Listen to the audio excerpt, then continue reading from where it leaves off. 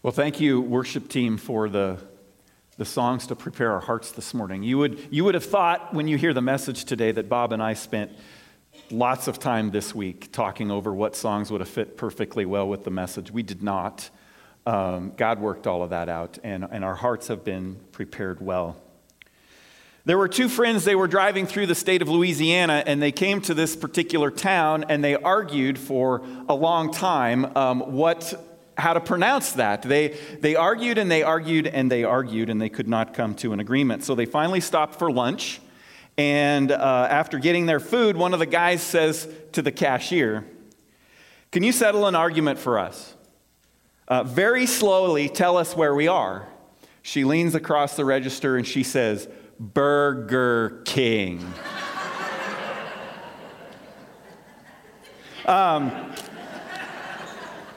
Sometimes we need help to know where we are.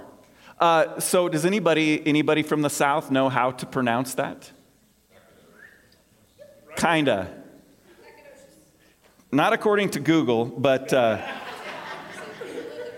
it's Natchitoches, according to Google. So somebody today call down there to the Burger King and ask settle an argument for us. You know, we need help remembering. We need help remembering. We need help remembering where we've been. We need help remembering where we are. We need help to remember how we got where we are. And we also need help remembering what we're supposed to do there when we get there, or where we are. What are we supposed to do while we are there? And I say sometimes, but I think the reality is we always need reminded, don't we? Always. We are so forgetful. I mean, I certainly am forgetful. Now, people often referred to my siblings and myself growing up as the 5 Ds. Our parents named us all with the starting letter of D. It was Donna, Dean, Dennis, Dwayne, and David. And then our dad was Donald. And sometimes, of course, Mom, she just would pick one when she would yell at us. And usually David was the 5th name that she chose when she was yelling at me. Now, last week, I introduced us at the end of the message to 4 Ds. And I just want to ask anybody that was here last week, do you remember what the 4 Ds were? Anybody? Can anybody tell me what the 4 Ds were from last week?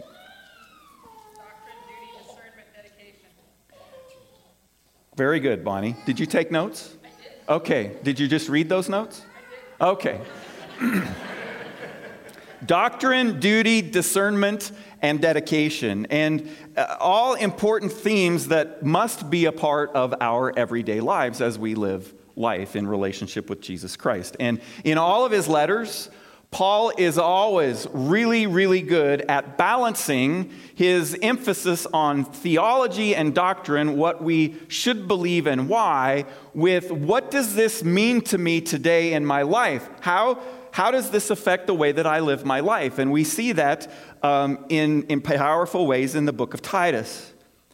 Now, Paul encourages Titus to lead well, to appoint leaders. He also admonishes the Christians on Crete to live well. I'm not going to spend a lot of time on this, but one of the things that I read this week was the fact that Paul didn't want Titus's job wasn't to straighten out necessarily all of the pagan people on the island of Crete. His initial mission was to straighten out the Christians, those who were already in the churches, who believed and were following, and then were sinking right back into the culture that they lived their life in every day. And he's not, and there is one way, Paul says, in order for you to do this, and that is to preach the gospel. Bob said over and over and over again, we talk about the resurrection, the crucifixion resurrection of Jesus Christ. Why? Because that's where life is found.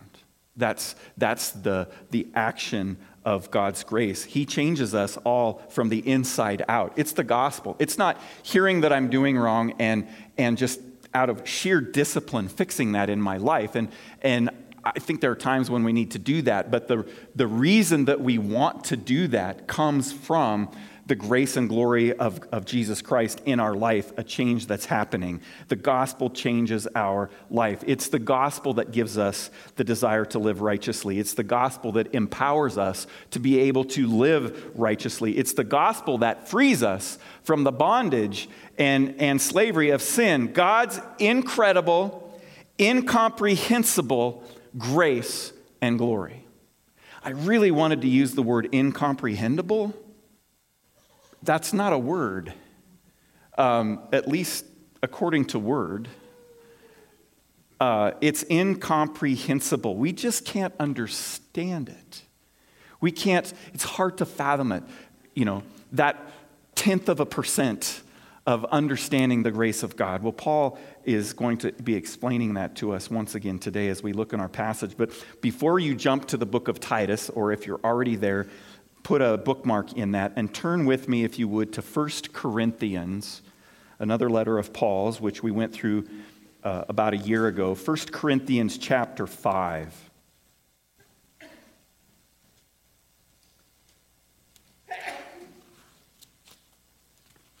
First Corinthians chapter 5. And I want to read verses 14 through 21. And I want us to just allow this to sink in this morning. For Christ's love compels us, because we are convinced that one died for all, and therefore all died. And he died for all, that those who live should no longer live for themselves, but for him who died for them and was raised again. So from now on, we regard no one from a worldly point of view. Though we once regarded Christ in this way, we do so no longer. Therefore, if anyone is in Christ, for those who have surrendered their life to Jesus Christ, the new creation has come. The old has gone, the new is here. All this is from God, who reconciled us to himself through Christ and gave us the ministry of reconciliation, that God was reconciling the world to himself in Christ, not counting people's sins against them, and he has committed to us the message of reconciliation. We are therefore Christ's ambassadors, as though God were making his appeal through us. We implore you on Christ's behalf, be reconciled to God. Surrender your life to Jesus Christ.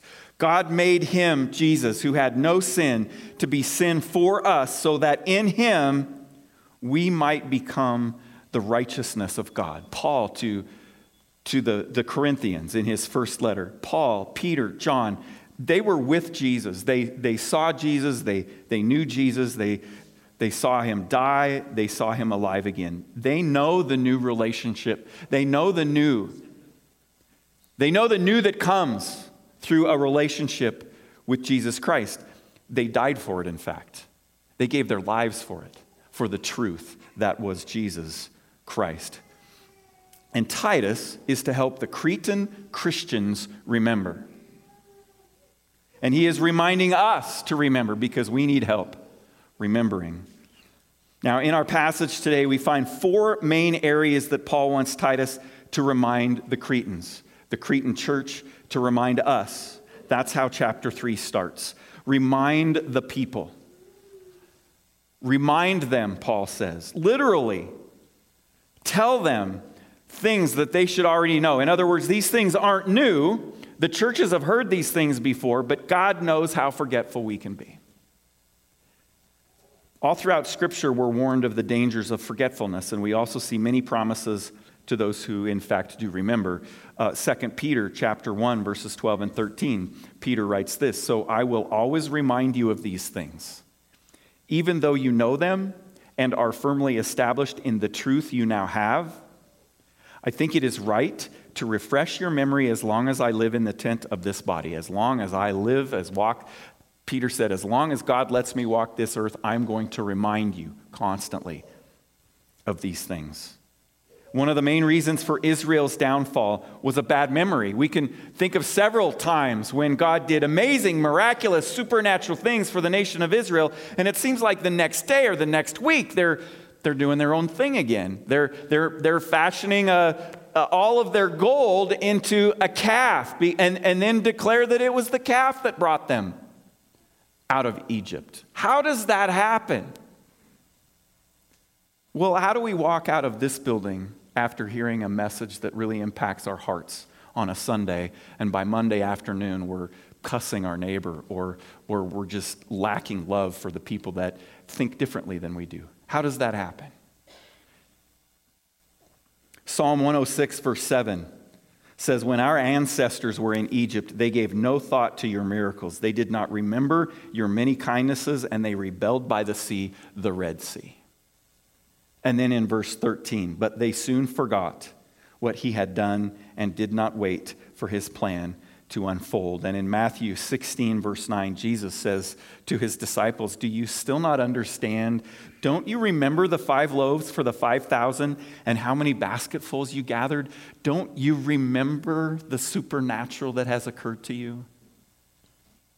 So as Paul begins to wrap up his letter, and Pastor Brandon is going to conclude this next week, next Sunday, Paul reminds us, first of all, that we need to remember our duties. We need to remember our duties, one of the 4 Ds from last week. Look at verses 1 and 2 of Titus chapter 3. Remind the people to be subject to rulers and authorities, to be obedient, to be ready to do whatever is good, to slander no one, to be peaceable and considerate, and to show true humility toward all men. So the grace and glory of God in us brings us to a place of change and godly living. And that change and godly living impacts the world around us and all of the people that we interact with on a daily basis more than we would like to admit. We would like to say that what I do and what I think doesn't affect the people around me, but it does. It does. We're told in Paul's first letter to Timothy to pray for those who are in authority over us.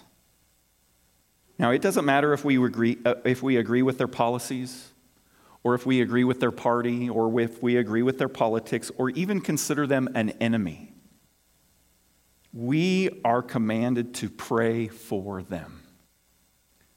To pray for them. Paul also says that we have a duty to obey them. Now, this doesn't mean that we give our government our unconditional allegiance, because if we did that, the government would become our God. Those people who are in authority would become our God, and we would just do whatever it is that they say and whatever unconditional allegiance. That would be worshiping the state, and we are not to do that. It would be similar to emperor worship of the first century. But we do have a Christian duty to submit to the government, as Paul also describes in Romans chapter 13. In Romans chapter 13, Paul writes that God puts rulers and authorities in place. God has put those rulers and authorities in place. Now, Peter said it this way in 1 Peter chapter 2, 13 and 14. Submit yourselves for the Lord's sake to every human authority, whether to the emperor as the supreme authority or to governors who are sent by him to punish those who do wrong and to commend those who do right. And before you cry, this just isn't fair, and you use words like, I don't know, our government is stupid and they're taking us down a terrible path. I don't want us to think about any of that. I just want us to consider what we're reading here, because it doesn't sit well with our sense of justice. But the authorities that are over us, and we take all Scripture as truth, is from God. Now, the Cretans, as Polybius tells us, were notoriously turbulent in character. They were defiant on a daily basis in their normal everyday lives. They were constantly involved in insurrections, murders, and internecine wars. They had been conquered by Rome in 67 BC, and ever since had been continuously restless under Roman colonial control. Paul mentioned their insubordinate spirit in the beginning of this letter. Okay? And now Paul is telling Titus to tell the Christians who are on the island of Crete, who are subject to a terrible Roman government, to be submissive to their rulers. Now, since God puts them there, those rulers, our loyalty is first to Him. Okay? Hang with me here. And if our duty to God comes into collision with our duty to the state, then our duty to God takes precedence over that. And a lot of the discussions and the debates, and quite frankly, some of the divisive arguments that we can get into that surround this, have more to do with personal opinion than they do with biblical truth. And if we're going to die on a hill, we need to make sure it's a biblical truth hill.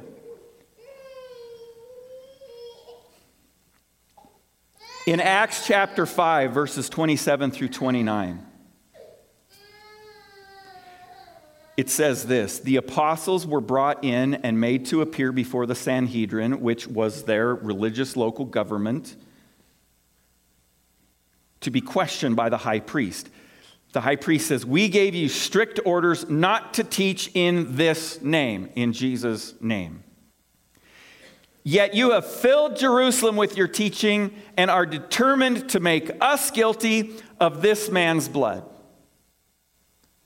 So the rulers are telling them to do something that's completely opposite of what Scripture is telling them to do, and what Jesus commanded them to do was to go unto all nations and make disciples, preach the good news of the gospel, right?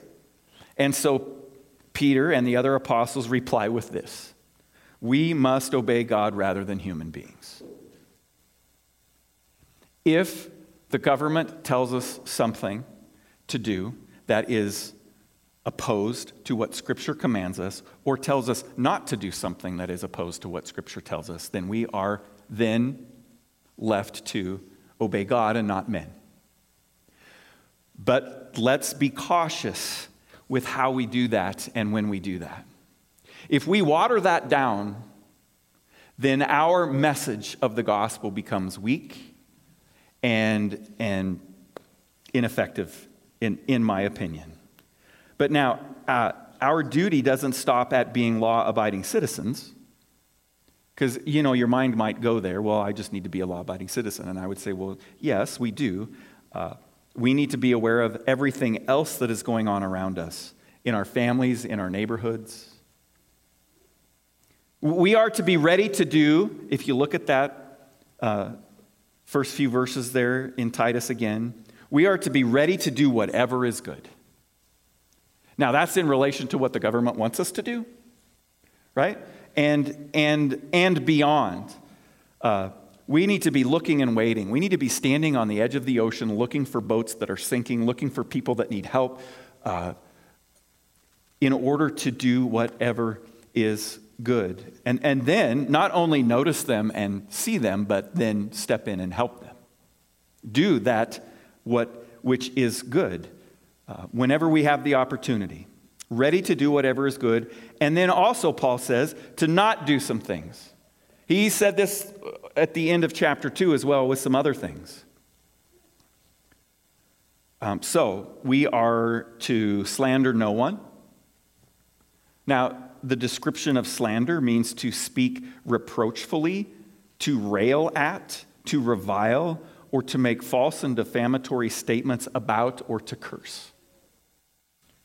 That comes from the Strong's Concordance about what that word means in English. Now, that's a pretty strong definition. And initially you hear some of those words and you're like, well, I don't do that. I don't rail at people. I don't revile people. I mean, Paul is stepping on our toes here. I would suggest that all of us slander others, especially in reference to our government or its leaders. Paul says, slander no one. Be peaceable and considerate. This attitude and response to things around us attracts people to us, doesn't it? If we do the opposite of that, if we're not peaceable and we're inconsiderate, we do not draw people to ourselves. Who doesn't want to be around somebody who is peaceable and considerate? I love being around people who just help you feel at ease and at peace, and you notice in their lives that they're just really considerate to other people around them. But it doesn't take you very long to see somebody that's negative all the time and that sort of has it against everybody, and in fact, they're kind of inconsiderate. They just say whatever they think and they do whatever they want to do, and it doesn't take very long to go, I'm not sure I want to hang out, with that person very much. Paul says to show true humility toward all men. Don't be arrogant about what you believe. Don't be arrogant about your opinions. If you find yourself using the words stupid and idiot and ignorant as you talk about other people, well, I think this is a good reminder today. Show humility toward all people. Pastor Scott Mathis posted something last week. This is what he said. Consistently losing friends due to unholy conflicts, avoiding family reunions, lonely at work. Have you ever thought that you might be the problem? If there are always relational struggles in our lives, it's usually because we're addicted to self. Truly, pride needs to be crucified daily. Humility is the binder of relationships. Proverbs 13:10 says, pride leads to conflict. Those who take advice are wise. It's a good reminder, very, very good reminder in the world that we live in today. We need to remember that how we live and what we say and how we say it impacts the people around us. Either negatively and for evil, or positively and for good. So we're to remember our duties. And one of the things that helps us to be more patient and understanding with the people around us is to remember where we were. In verse 3, Paul says, at one time we too were foolish, disobedient, deceived, and enslaved by all kinds of passions and pleasures.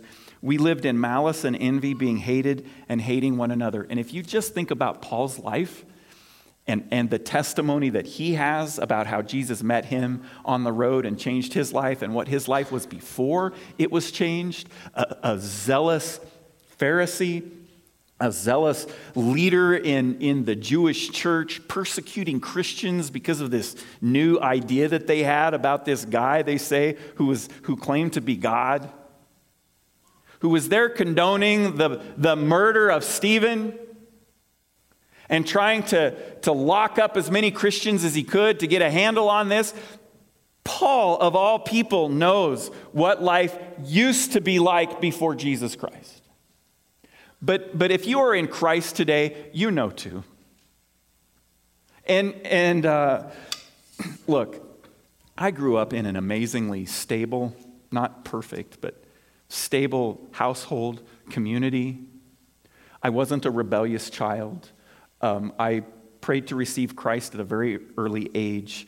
The Spirit really got a hold of me when I was a senior in high school. I did not live a tumultuous teenage life. I was one of 5, but I was 10 years younger than my next closest brother, so I was kind of by myself. Life wasn't hard for me. And if you live that way for a long period of time, there was a time I remember standing out here next to the coat rack praying, God, help me to understand how much I've been saved from. Because when we sort of live a generally speaking good life, we have a little bit hard time recognizing how much grace there really is in our life. Because we think, well, I'm just such a good guy, I kind of deserve it. No, that's not true for any of us. It's not true for anyone. We need to remember who we were.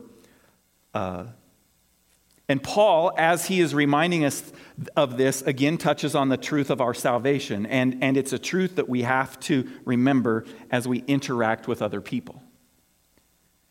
And it's this, that before the grace and glory of Jesus Christ was in us, that is who we were. That is who we were. That is why we needed a Savior. A major ingredient of being grateful is remembering where we once were. We were deceived. We were enslaved by sin. We were locked up to it by all kinds of passions and pleasures. This is who we were before grace. We were foolish and disobedient. Both mentally and morally depraved, no sense and no sensibility. And with no control of our passions and pleasures, it was all about us. It wasn't just a matter of being foolish, but Paul says deceived. You see, Satan is a liar. His promises are always empty. They will always be empty. He takes us captive in sin. We were victims and slaves of Satan without Christ. In fact, we wished people evil, which is malice. And we coveted and envied the good things that they had. All of these things are a serious disruption to our relationships. They bring us to the point of hating and being hated, as Paul says. I mean, Paul sets up some interesting contrasts here, doesn't he? From where we were to where we are in Christ. Submissiveness in our relationship with Christ versus foolishness, living life on our own. Obedience versus disobedience. Readiness to do good versus enslavement by evil. Or just in general, just living for self. Kindness and peaceableness versus malice and envy. Humility and gentleness versus being hateful and hating. How is it possible for us to get from one mindset to the other? How do we get from one lifestyle to the other lifestyle? To exchange addiction for freedom? Well, we find the answer in verse 5. Do you see it? Do you see the answer to this problem in verse 5? What is it? He saved us. Yes, He saved us.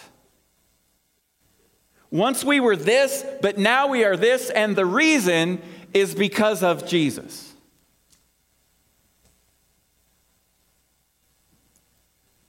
Once we were, but now we are. Without Jesus, we have no hope of reconciliation with God or for regeneration and restoration and transformation. This is where remembering our salvation comes in, number 3. Thinking that we can somehow save ourselves is part of the enemy's deception. And that's why it's important that we live right, so that people can see that there is a difference, so that we can have the opportunity to be able to share what Jesus did for me with somebody else who doesn't know, who is living the deceived life. This is an old name, but Shirley MacLaine said, "Look into yourself, explore yourself, for all the answers are within yourself." And in her book, Going Within, she says, the new age is all about self-responsibility. That is, taking responsibility for everything that happens, since the only source is ourselves. Look at verse 4. It tells us where the true source is. But when the kindness and love of God, our Savior, appeared, He saved us, not because of righteous things we had done, but because of His mercy. He saved us through the washing of rebirth and renewal by the Holy Spirit, whom He poured out on us generously through Jesus Christ our Savior, so that, having been justified by His grace, we might become heirs, having the hope of eternal life. Paul testifies to another source of salvation. It's not you and it's not me. It doesn't come from within us. When our Savior appeared, that is the birth, the death, and the resurrection of Jesus Christ. He saved us. In verse 5, Paul says it's because of his great mercy. And in verse 7, his justifying grace. There's 4 amazing words that I want you to write down in your notes that Paul uses here. It's God's kindness is shown even to the ungrateful and wicked. Because we all were. All of us were. God's kindness is shown even to the ungrateful and wicked. His love is his concern for the whole human race. His mercy goes out to the helpless who cannot save themselves. And his grace reaches out to the guilty and undeserving. We need to figure out a way in which we can have a Christ perspective on the lives of people. They were created in the image of God. They might still be how we once were. But we shouldn't just write them off. We shouldn't just say, well, they would be, totally disinterested or wouldn't want to hear about the love of Jesus Christ or wouldn't, listen anyway. Well, maybe that's true. But you'll never know until you ask. And you for sure won't ever know if you just are doing your own thing, living however you want to live, and they look at you and they know that you go to church on Sunday. And, maybe you say some things that are important to you, and they look at your life and they go, oh, I'm not seeing it.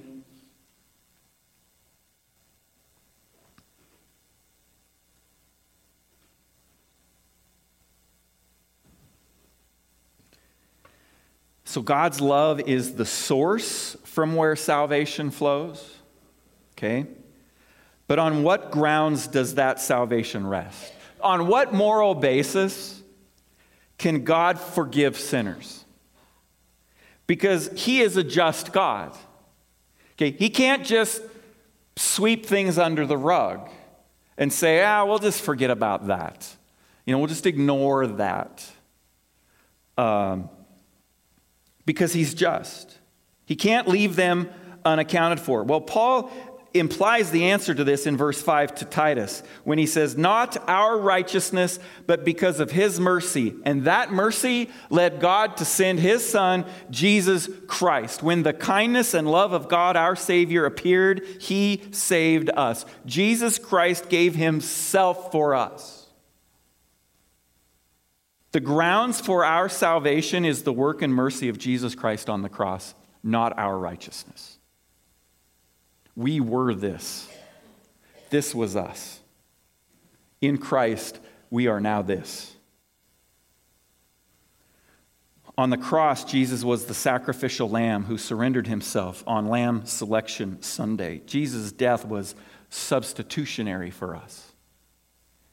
If a company or a government or a personal friend decides to let go something that you owe them, if you owe a big debt to someone and they just out of the generosity and the mercy and grace of their heart come to you one day and say, hey, you know what, we're just going to tear this up and you don't have to pay it back. What an amazing gift that is, but something that we need to remember is that was at great cost to the person who was holding that debt. They don't miraculously just get that money from somewhere else. It's gone.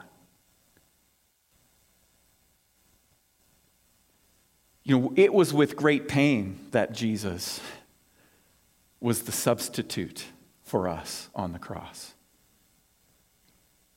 And what an amazing, amazing gift that is.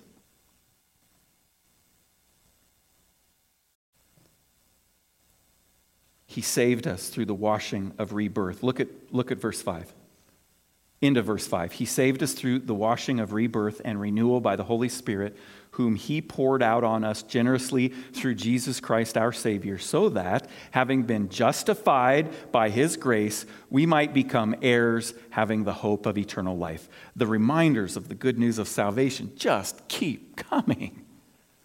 Paul Paul just continues. The Holy Spirit who was poured out to us at Pentecost and has been working among our world since then, washes us and renews us. God the Father, God the Son, God the Spirit, the Holy Trinity are all active parts of our salvation. We see it here. All are a part of our justification and our sanctification and our eventual glorification. What an amazing reminder this is to us. Remember our duties, remember where we were, remember our salvation, and finally in our passage today, Paul wants us to remember our mission. Verse 8, this is a trustworthy saying, and I want you to stress these things. Being attacked by a beetle. I think. It's not a wasp, is it? Because you all are seeing it, I'm not. It's like dive bombing me up here. Verse 8, this is a trustworthy saying, and I want you to stress these things so that those who have trusted in God may be careful to devote themselves to doing what is good. These things are excellent and profitable for everyone. Paul has been careful to point out that good works are not what saves us.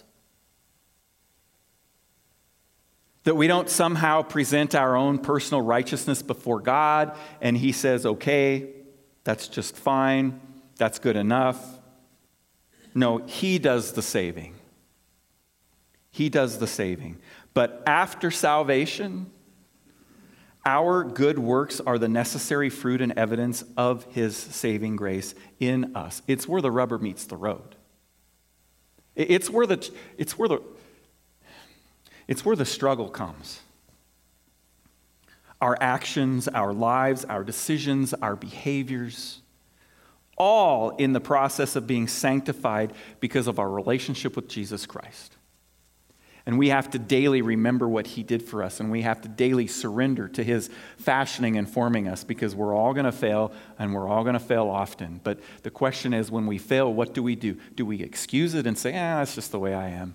Or do we repent of that? And do we ask God by his grace and mercy to strengthen us so that the next time something like that happens, we don't lose it again and again?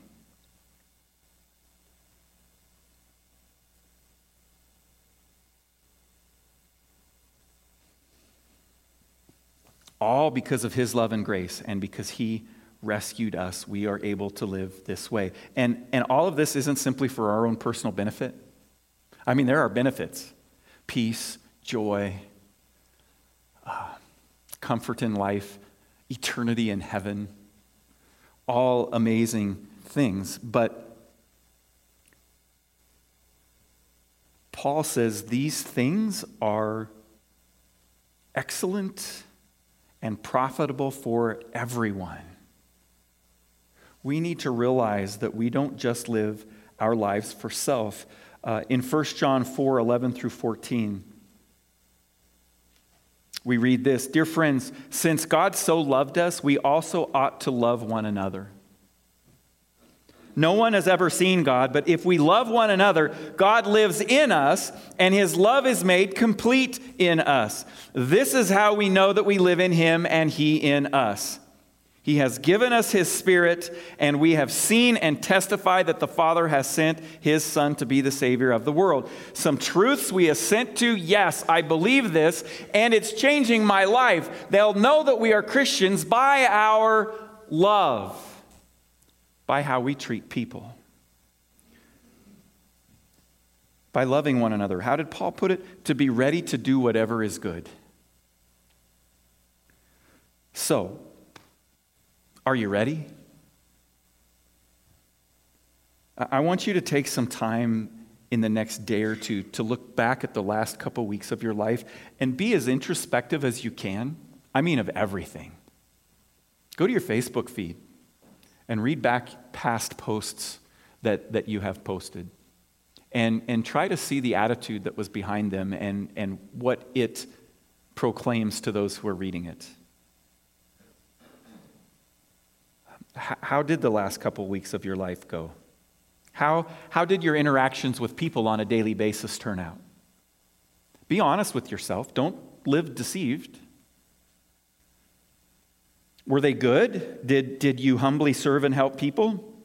Were your actions loving, or do you see that your actions were selfish and prideful? Was there envy and malice in those things that you posted and shared on Facebook, or were they loving and encouraging? How was your prayer life for our government and its leaders in the last couple weeks?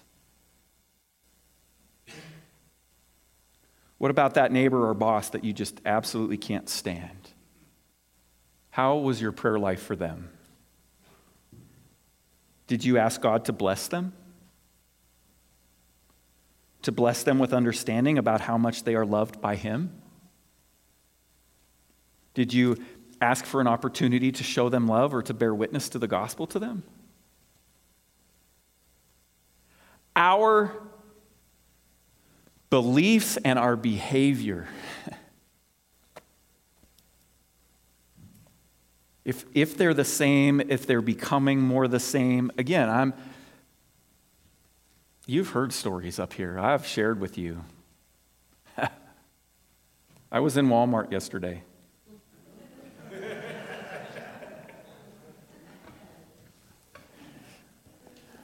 Without retelling the whole story for those of you who I don't want that to seem like an inside joke. I was in Walmart one day and I I'd bought ice cream and it was a hot summer day and I wanted a paper sack that they could put dry ice on top of that I could bring the thing home. And the checker notified me that they don't have paper sacks. And I seriously, my wife is kind of grinning right now at home watching online. I seriously absolutely lost it. I mean, what sort of idiot grocery store doesn't have paper sacks anymore, right? And I took that opinion out on her.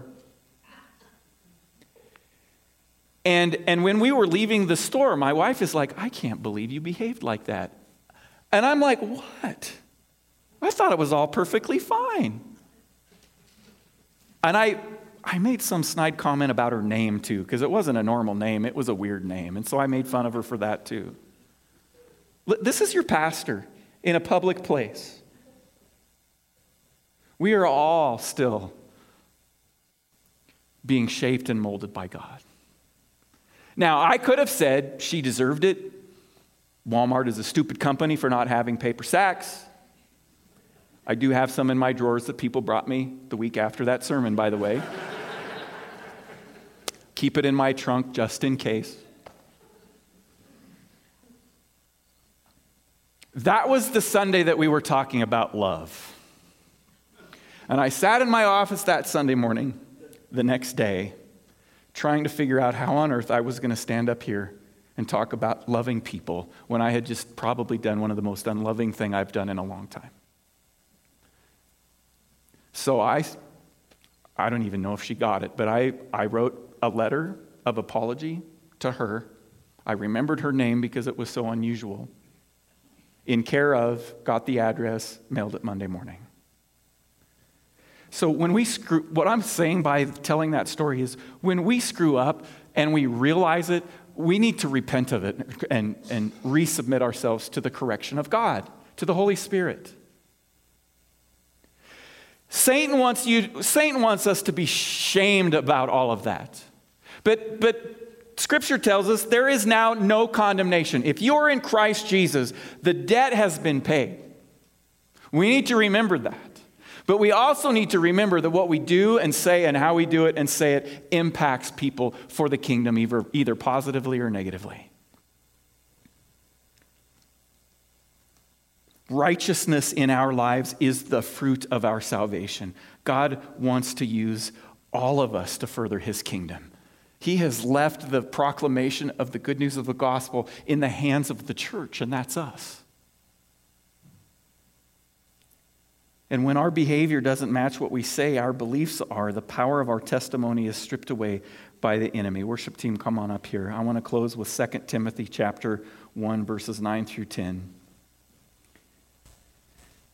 Because it always seems to be a both and. He has saved us, yes, and called us to a holy life. not because of anything that we have done. That's where our attitude of humility comes from, but because of his own purpose and grace.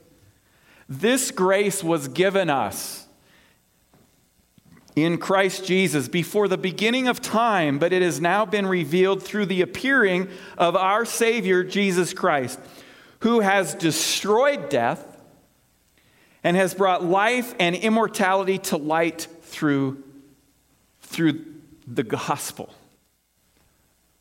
The gospel. Lord Jesus, thank you for this morning. And Lord, I know that we've all had toes stepped on this morning, and I pray that you would help us to pour the salve that is the grace and mercy of Jesus Christ in our relationship with him over those toes, that they may be restored and healed. And Father, I pray that you would help us to live our life this week and the weeks to come and the years to come with a generous spirit, a spirit that is generous with grace towards those who don't think the same way we do, or who don't know the truth of what your word says, who are still being deceived and are still in bondage to sin.